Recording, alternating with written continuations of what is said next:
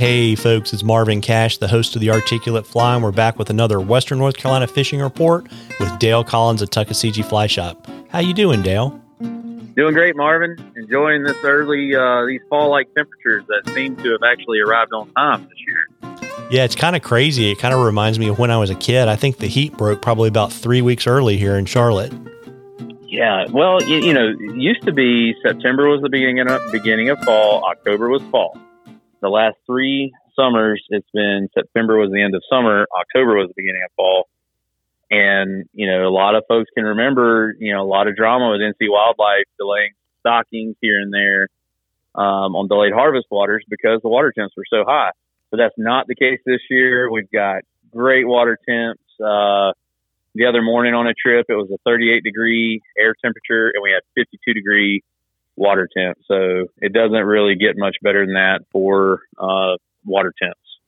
Yeah, and so on the DH water, obviously, you don't have as many fish as you would have, say, in 2 or 3 months, but they're not terribly educated. So what are you using to fish for them?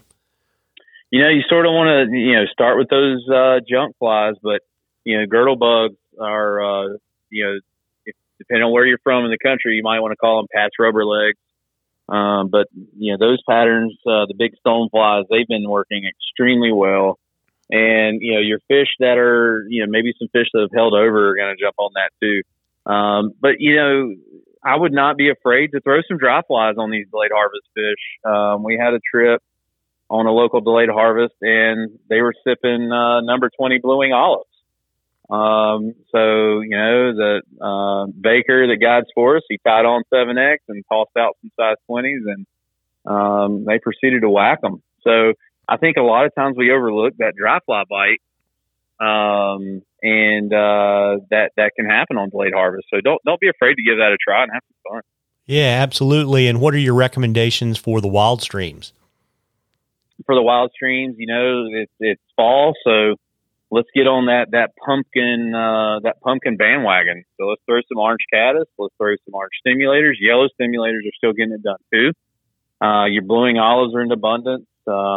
Just a good mix of things. Saw some sulfurs flying around yesterday evening out on the water. So, you know, it's kind of a mixed bag, but you can't really throw orange sometimes in other parts of the year and have as much success as you can have right now. So, have at it. Yeah, got it. And how are the leaf peeping crowds?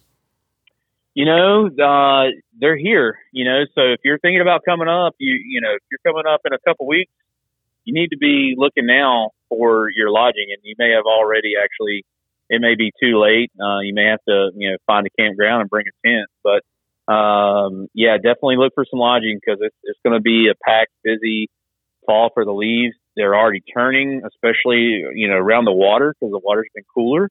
We're seeing some brilliant oranges and reds already, you know, on the streams. So, it's going to be a wonderful October. I'm thinking peak on the leaves is probably going to be, you know, 2 weeks away here, probably middle of October.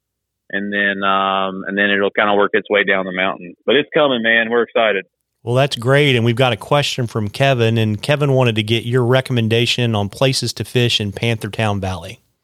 Yeah. So Panthertown Valley, this is, they call this the Grand Canyon of the East.